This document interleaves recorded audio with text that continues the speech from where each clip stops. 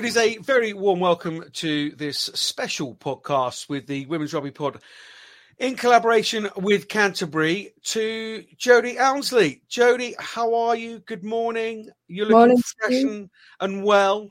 Yeah, I'm all good. I'm ready to go with the day. I've had my breakfast and yeah, I'm all good. You're away. Brilliant stuff. You've been a busy lady of late. England Sevens. You were over in Toulouse. And then Zagreb. Oh no, you had a little chipper in the middle of that too. Just playing at headquarters at Twickenham in a sort of training type game with England Sevens. How's the last few weeks been for you, pulling on that Red Roses shirt again and representing your country? It's been pretty bizarre. Like, it's been hectic, but in the best way possible. And especially when we got the run out at Twickenham, that was just like unreal. And obviously in a home crowd and. Yeah, it was something I'm going to remember for the rest of my life, to be honest. Yeah, it's been crazy, but yeah. Did it give you a hunger for a lot more, tasting that? Getting into the bowels of Twickenham is something very, very lucky to have done quite a bit in my broadcasting career. But it's very special, isn't it? And did it just give you a hunger to go? Do you know what? Let's crack on with this Seven stuff, and I want some more of this. Yeah, literally. I think it just all sort of give us this great buzz, and just obviously what's coming ahead, like the Commonwealth Games and World Cup. It's a big year, so it was just great to have that chance to play together and in a home crowd, and it's just got everyone so excited. So yeah. Great. And then over to Zagreb, where you picked up a bit of silverware. How special was that? I mean, had a very good weekend. The England Sevens. A few of you returning sort of from injury, Celia Quansah and yourself. You seem to sort of click more than you have done, if we're honest, over the last sort of 12 months or so. Yeah, obviously, like that for us was a chance for us just to play as a team and play together, and just enjoy it. To be honest, it's slightly different from the World Series, so we just went in there thinking, right, we're just gonna go out there, enjoy it and play as a team. And I think that's what we did. And, it paid off. And obviously Celia coming back from injury, she's worked so hard. It's unreal how she's got back so quickly. And she's only sort of getting better over the next coming weeks and getting stronger. So, yeah, it was a great weekend. And obviously to sort of, get the medal and the trophy just topped it off. Nice celebrations. Good fun. Yeah, it was good fun, yeah. And she's saying no more, and rightly so. The first rule of Fight Club, absolutely. Yeah, what goes on tour stays on tour. You talk about Celia's injury there and getting back. I mean, you've had a bit of a battle with injury this season. How nice was it to get yourself back out on the park? Because we'll go into it in a minute and sort of just have a little trip through your journey. But physicality and athleticism has been a big part of your life from year dot. How good was it getting back out on the park? And were there some fairly dark moments in that injury?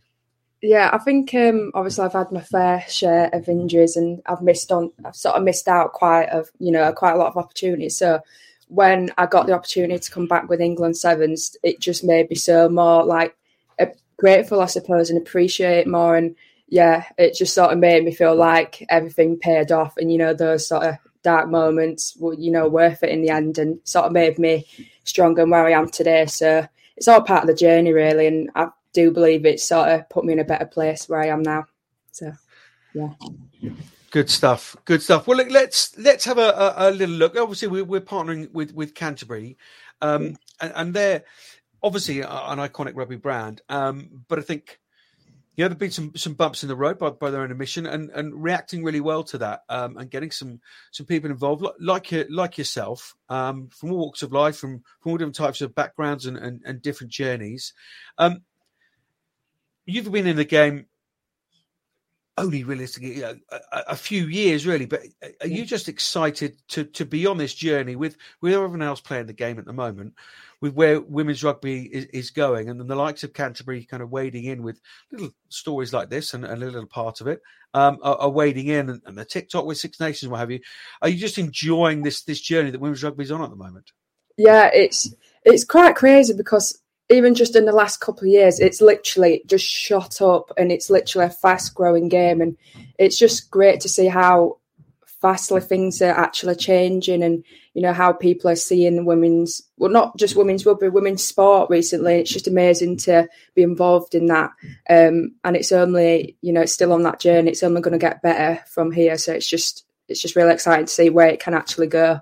And obviously, like Canterbury as well, they're doing so much for the game now, especially over the last couple of months, with the Future Fund and sort of the different initiatives they're doing to like help and support women in the game. So yeah, it's brilliant. So certainly, as you mentioned, the Future Fund there, it's just a pot of money there in case someone needs some boots, or a club haven't got some post protectors, or just that kind of like an emergency type fund. So if you're one of those people, one of those clubs, just check out Canterbury website. But you talk about that explosion of women's sport and women's rugby at the moment. I'm just going to seamlessly, like a ski sock, just relate that back to you, because you exploded into the game of rugby. You came into it quite late, sort of mid-teens, and you got yourself down to Wakefield, and it's been a fairly seamless rise to the top ever since. Take us back to those very early days. How did rugby come across you? Well, to be honest, at the time we weren't really sort of a big rugby family or anything like that, so I didn't really follow rugby. All my sort of sporting backgrounds come from like fighting and athletics. So I only sort of came across rugby when I was around 15, but I did want to try it before that because my dad did play a little bit at a time, just, as a hobby. But obviously I couldn't do rugby because of my cochlear implant, and I wasn't allowed to do that. But long story short, I finally managed to persuade my parents, and then they sort of let me try a session out, and we just thought, yeah, get it out of the system. Hopefully she doesn't want to carry on. And then it sort of didn't turn out like that. And now, all these years later, I'm sort of lucky enough to, call it a career, and all these experiences. It's quite crazy, but yeah. But that drive, and you get a really strong sense from doing a bit of research here and knowing you from afar, a really strong sense of family and just the closeness with mum and dad that you have. But that drive to possibly do things that obviously you're very capable of doing, but things that possibly people didn't expect you to do. So when dad's getting a bag of coal on his back and doing his races and what have you, there's little Jodie grabbing a bag of carrots and doing the same, and people not expecting you to do it, and you doing it. Do you remember that early determination?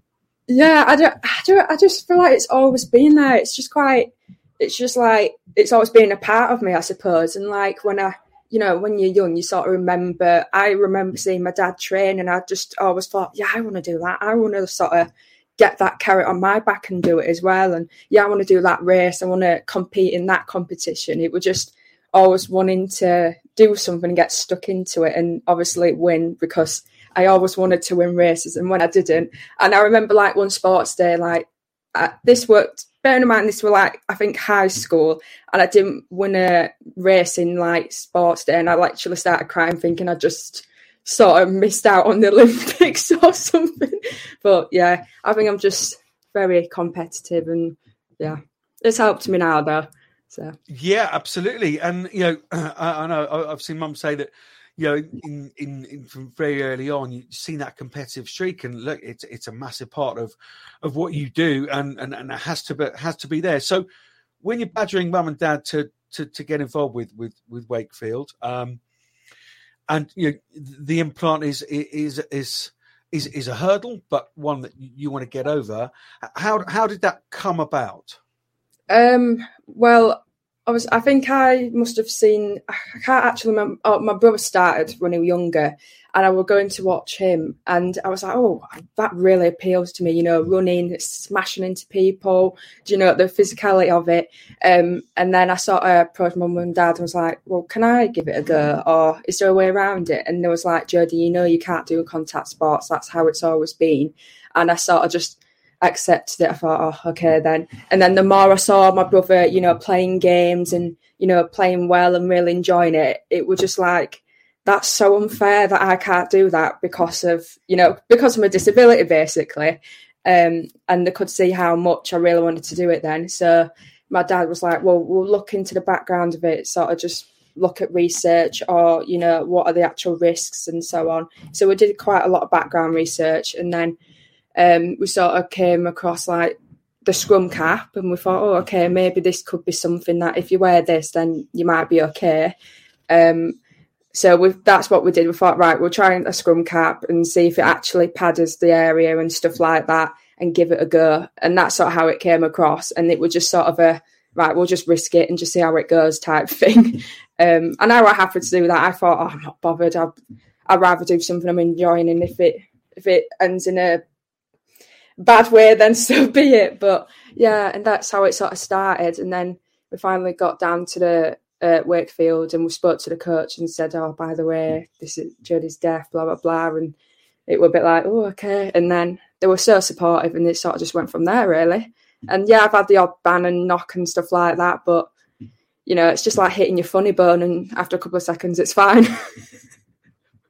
There's so much to pick up there. It's just like hitting your funny bone. I mean, Jodie, sorry, quite simply, isn't you're born profoundly deaf at 14 months, one of the youngest people to have the implant you have, and you are the first woman to represent England at senior level as a deaf woman.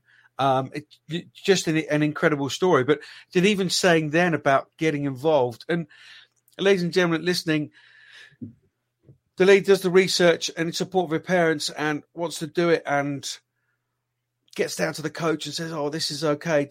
With your first touch of the ball, about 5-6 meters from your try line, you spin to your right, hand off with a left, arcing run and go the full distance. If that isn't a microcosm of your life, Jodie, I'm not entirely sure what is. Did you remember that try? No, I'm not even joking. I literally remember it like yesterday. But what I remember the most is literally before I tripped over my own shoelaces.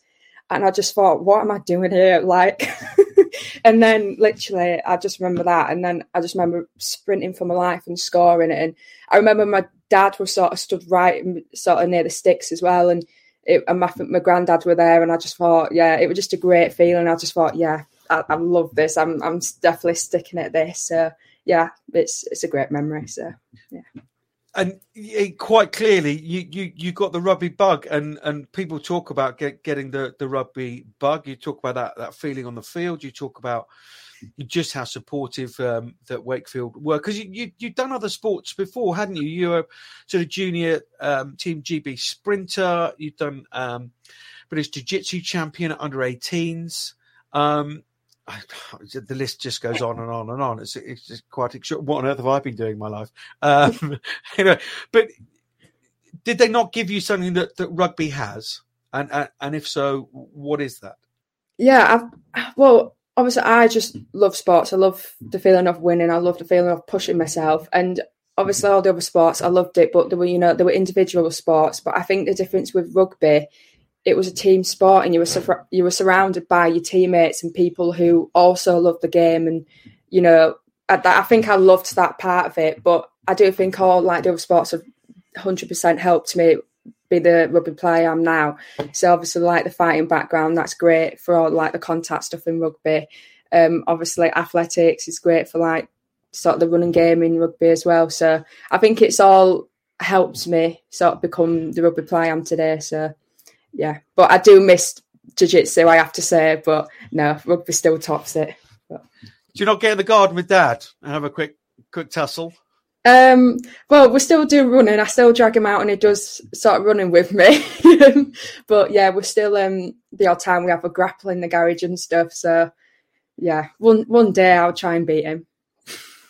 Look, Jodie, I want to just pick up on the kind of mental side, because you're talking about the physical side there of athletics obviously being useful for rugby, and the jiu-jitsu being the fighting and individual stuff. But you also had And I don't want to talk about the deficit to it because I don't think it defines you. An England Sevens player, full stop in my eyes, and it's part of a journey, but it's not there to define you. Hopefully, I'm right in saying that. But you're really shy, and you really battled with your confidence. I think it's you've said as much yourself on social media.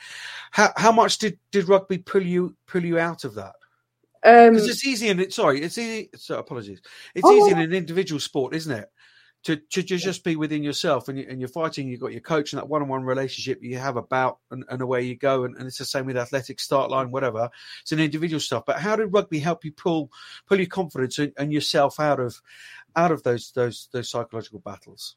Yeah, literally massively. Like you say, in sort of athletics, the only person I'd be speaking to, my dad, like helping me with the warm up and stuff. But obviously, coming to rugby, it's a team sport, and I was literally sort of the person in school who I was so quiet, I was just so shy, and the reality is, a lot of it were due to being deaf and stuff, and being almost a bit embarrassed and a bit shy about it, not really wanting to speak to people about it. So I think that did play a big role, and then when I went into rugby, it was like, I actually need to tell people about it because obviously I'm in a sport where communication is massive on the pitch, and so it sort of forced me to speak to people in a way, which did amazing. That's what I needed. I needed that push to actually push myself out of my comfort zone.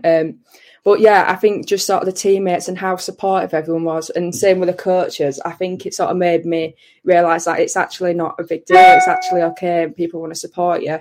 And then I slowly just started speaking more to people. And then obviously the more rugby I played, I sort of realised I was actually okay at it. So that boosted my confidence. And it's just sort of over the years, it's just chipped away at it really. And even now, I'm still not like this big confident person. I am still a shy person, but I've just sort of got better at, dealing with it. So yeah, I think it's just sort of a journey really. But rugby's been like literally the reason for my confidence becoming better. So. Oh, that's a good tale about our great sport, isn't it? And you say you in your very very Jody type way. I was okay at it. So we go from Wakefield to Sandal RFC. County is very, very quick behind that. Just talk us through that sort of mid part of your journey before you got to kind of proper senior level and the challenges that you faced there. Possibly, you talk about that communication. Yeah. But as one person, and we'll talk about in a minute who I've got in contact with to get a little info on you. But that person saying, the inspiration purely in the fact that you have all your own strategies in place to deal with your disability of deafness. And did that come really early within playing rugby? And that's just from communicating with the players, but all the rest of it that goes with it. To be honest, I think that's only sort of since I've gone into senior rugby, I've started being more, proactive and speaking more about and finding ways to adapt. Whereas when I was sort of, at county or Wakefield, I sort of just didn't really think of that. I was speaking to people, but I wasn't really properly sort of thinking, how can I make it easier for myself in this situation? I sort of just thought, all right, we'll just get along with it, we'll play along with it, it'll be fine. And then it were only when I first got involved, even really sort of when I got involved with England Sevens, sort of in 2019, and that was because it was, it was a professional environment, it was elite environment, and that was the time where I really needed to be on, my A game and sort of think about, right, I need to give myself the best chance and sort of make it easier in these situations. So how can I do that? I think it's sort of come along with time really, and sort of going into a professional environment, it's sort of got better and stuff. Jenny, how does it work? Because you train and play with your implant in, which, I mean, you've spoken about. It's like flicking a switch. You just turn mute on the telly. That's your world, which you quite enjoy at times. Again, something else. You've said the Jody world. Some of us, I suspect, are quite jealous of being able to just switch off. That would be quite nice at times. I can assure you. But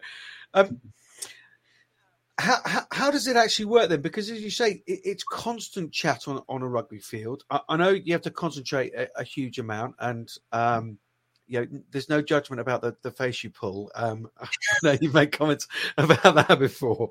But how does it work? What do you, those strategies then we've spoken about, what do you do on a day-to-day, out-to-out basis during a session, during the game that gets you over that, what would seem an insurmountable disability in playing a game of rugby? The number one key thing is to communicate. Yeah. Well, in training, mostly like even with drills and stuff, well, we've come across a new thing, but I'm just going back to how I did it before.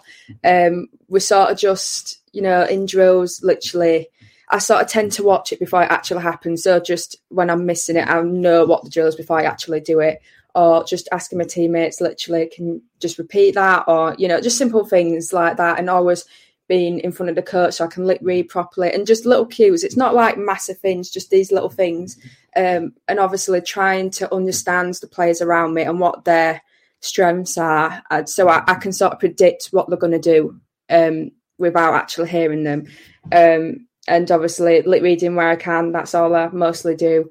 And obviously like the analysis as well, just really trying to understand what my team are wanting to do, just so that I can almost predict what's going to happen. But recently I came across a piece of kit called a Roger pen, and it's basically like a microphone. It's so bizarre. It's literally just looks like a little pen, and it's a microphone, and you're literally speaking to it, but it goes straight to my head, basically, because obviously my ears don't work, so it goes straight to my brain. It like bypasses my implant and straight to my brain. So it's so weird. It's like you're in my thoughts. That's how weird it is. And like, obviously my coach, sort of my teammates have sort of had fun with it or whatever. But like, you sort of just be at the other side of the pitch, and I could be turned away tying my shoelaces or whatever. And you say, Jodie, can you hear me? And it's literally this loud voice in my head. And I'm like, who is that? Yeah, so it's only till recently we sort of came across it, and then thought, actually, I could use this in training. And yeah, so that's helped massively in the last couple of weeks, and especially sort of England sevens and stuff. But yeah.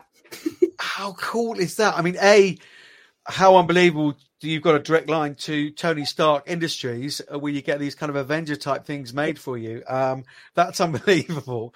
But, yeah, how bizarre. I mean, let's get a cat out of the bag. It was Dame Katie Daly-McLean, MBE. You know how annoyed she gets if you don't mention the MBE. So we always do on the spot. But no, she was the one who's talking about this this system which you have now. That's really, really cool. She said, yeah, she did admit she's had a little bit of fun with it. And I know Katie as I do, she would have a bit of fun with it and thoroughly enjoy using it. But that's weird, going straight into your sort of almost like subconscious. The voice within your head is literally there. It's not even, like I say, it's not even like it's going into my ears, because I don't actually hear sound in my ear. So it's going straight to my brain. But then when someone else's voice is going straight into my head, it's so weird. It's bizarre, but it's great though. Like, it's helped me so much more than I ever expected. And it's just obviously the things that I might have been missing before. It's just those extra little pieces of information that I'm picking up. But when obviously like the coach is shouting, obviously when you shout and then you're shouting in a microphone, it's like my head's going to explode. But no, it's so good, and it's helped massively. And I think, it's had a lot of fun. So we're talking about a fun element, and of course there is that, and that's again what you pick up when you know a little bit about you. There's a huge sense of fun to you, Jodie. But within that, and the biggest pickup for me from that is you going out and saying, right, well, how can I better myself? I've got this disability, and it seems to have been throughout your entire life. I've got this. I can't do much about this. How do I get over it? How do I climb over and then excel and push on through? Do you stop and think about the hurdles and that big massive hurdle? Obviously, do you just keep overcoming night and day? Was it just all part of you?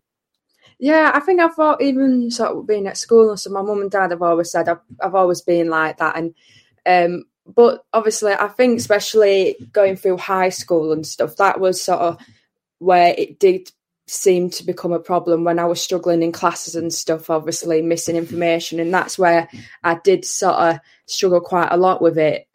But then I think as I've got older and as my confidence has got better, it's helped me see sort of always a sort of a positive side to it, I suppose, and use it. I always try and use it to my advantage. That's what I think in my head. Like, obviously, it's a part of me. It's always going to be there. It's just how can I adapt around it so that it's not always going to hold me back, I suppose. So, yeah, I think it's always been there. But as I've got older, I've got better at adapting.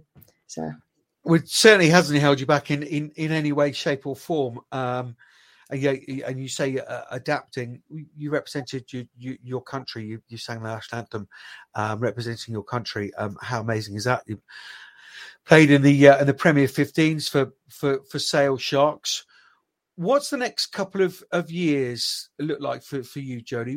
What do you want to do? I know there's a dream to be an Olympian. How are you going to get there? Just work hard. Short answer. No, I just keep, obviously I've got a lot to learn still, so I've got plenty of room to keep growing. So I just need to get that experience. And obviously I think consistency, just stay fit, because obviously with the injuries and stuff. So I'm in a good place now, just going to continue, keep working hard, keep learning where I can, and then hopefully gain more experience, whether that's on the circuit or in the Prem 15s. Because I feel like I haven't had a huge amount of game time in the Prem 15s, again with injury, so I'm just excited to see what game time, well that's 15s or 7s. I'm just open to it, but yeah, my ultimate dream is to compete at the Olympics, but at the same time I'd always be open to the 15s world as well. I just want to achieve as much as possible, really, wherever path that takes me. So. Yeah, and I mean, I for one, I'm not going to get in your way. I mean, even when your implant is knocked off from your scrum cap halfway through a game out in was it in Zagreb, and for an entire half, one of the latest sevens tournaments, Ellie Boatman was telling me the implant comes off halfway through the half, and you play an entire kind of half without it there, and nobody would have known at all. And again, pretty much sums you up. Just cool, calm, get on with it. Yeah, well, I might have come across as I was cool and calm, but inside I was like panicking, but no, I just thought, right, I can't panic, because if I panic, I could make a huge mistake here. So I just tried stay calm, just wait until, because it was near the end, I thought, it's okay, it's going to be over soon. Or if the whistle's blown, everyone will stop moving. So yeah, but you can laugh about it now, but I just didn't want to stop the game in that moment. So I just carried on. But yeah. Unbelievable. I mean, take a knee. Sorry, I actually can't hear anything. Is a fairly decent knee to take in today's game, when people take knees for all sorts of things. And I just want to kind of just finish up really, because I'm conscious of your time. No doubt you'll things to be doing, and a treadmill to hit or a watt bike to get on, no doubt. But I just wanted to just chuck a couple of words at you that. These people, Katie and Ellie, that I've spoken to, said to me, fiercely independent, brave and talented, tough, the loveliest person, and inspirational. I don't want to make you blush. Oh, it's too late for that. Sorry. No, lovely words from two people.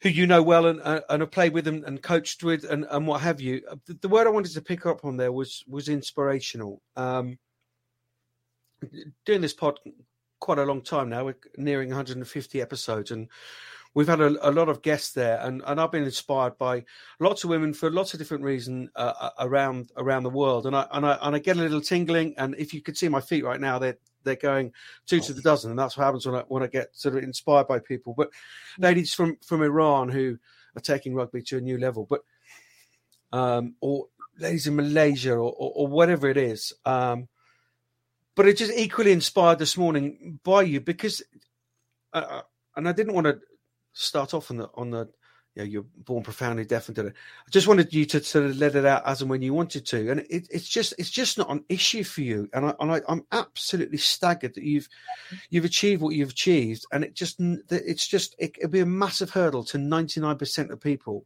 and yet it's not a hurdle for you, and I just wondered if you realise just how inspirational that is to the people even very closest to you on the rugby stage, and just people around the game. Oh, first of all, I really appreciate that, because for me, I'm just playing rugby. I'm just doing what I love doing, and that's all I see it as. And it's like when someone says you're inspirational, I'm like, what? So it's like, no, it really just means the world. And yeah. Oh, I don't even know what to say. I'm a bit speechless, but no, it just means a lot to me. That's all. Yeah, it's just And what are you doing to inspire the next generation? You do a bit of coaching and that kind of stuff now? Yeah, I'm just sort of doing a bit of coaching and just doing what I can, really. And obviously I try and use sort of a platform and social media as well to sort of try and inspire people as well, and just motivate people, I suppose. And yeah, and just getting stuck in, and just I've done a couple of sort of talks in schools and stuff like that, deaf schools, and here and there. And yeah, I just love helping people where I can, and that's all I want to do. So anywhere I can help people, I'm just like, yeah. So that's what I'm sort of doing at the minute. And obviously main focus is rugby, and that takes up a lot of my time. But yeah, when I'm free, that's all I like doing. Just try and help people where I can. So okay, well, let's flip that around. Finally, you say you want to help people in the game of rugby.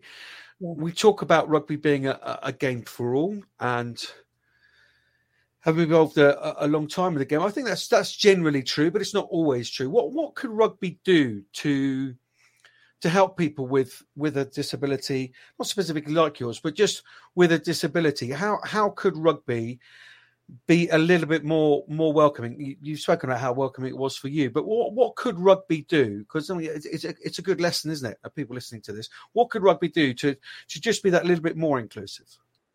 Well, even things like, for example, like Sharks Community Trust, like every Sunday they do sort of rugby sessions for Down syndrome kids, and it's honestly amazing. Like the kids absolutely love it, and it's just everyone coming together. The parents get stuck in, kids absolutely love it, and we're all just playing the game we all love. And it's like, it's just so inclusive, and just things like that, whether, different disabilities or just something where people can get involved, because it's not always easy for people with disabilities just to, get stuck into, grassroots rugby or like that, whether it's just sort of rugby sessions specifically inclusive for people. That would just be amazing, and just find that enjoyment of it, and the feeling of playing rugby, the feeling of sort of having teammates, the feeling of having great coaches supporting your parents. So I think just things like that, and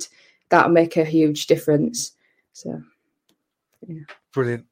Jodie, I'm going to let you go. I really, really enjoyed this chat, and you're getting more and more involved with Canterbury. And listening to your story for the first hand this morning, I totally and utterly understand why. What ambassador, not just for rugby and Canterbury, but just for being a human being. Yes, a brilliant story. I'm sorry I've embarrassed you slightly, and thank goodness I didn't mention Blue Peter. Otherwise, you would have been really embarrassed. No, you won't embarrass me at all. No, genuinely, some really lovely words there, and yeah, it's been a real pleasure and a treat to speak to you this morning. Thank you so much. What are we doing over the summer? Just carry on training, some 7 stuff if I'm involved, and then obviously into 15s hopefully.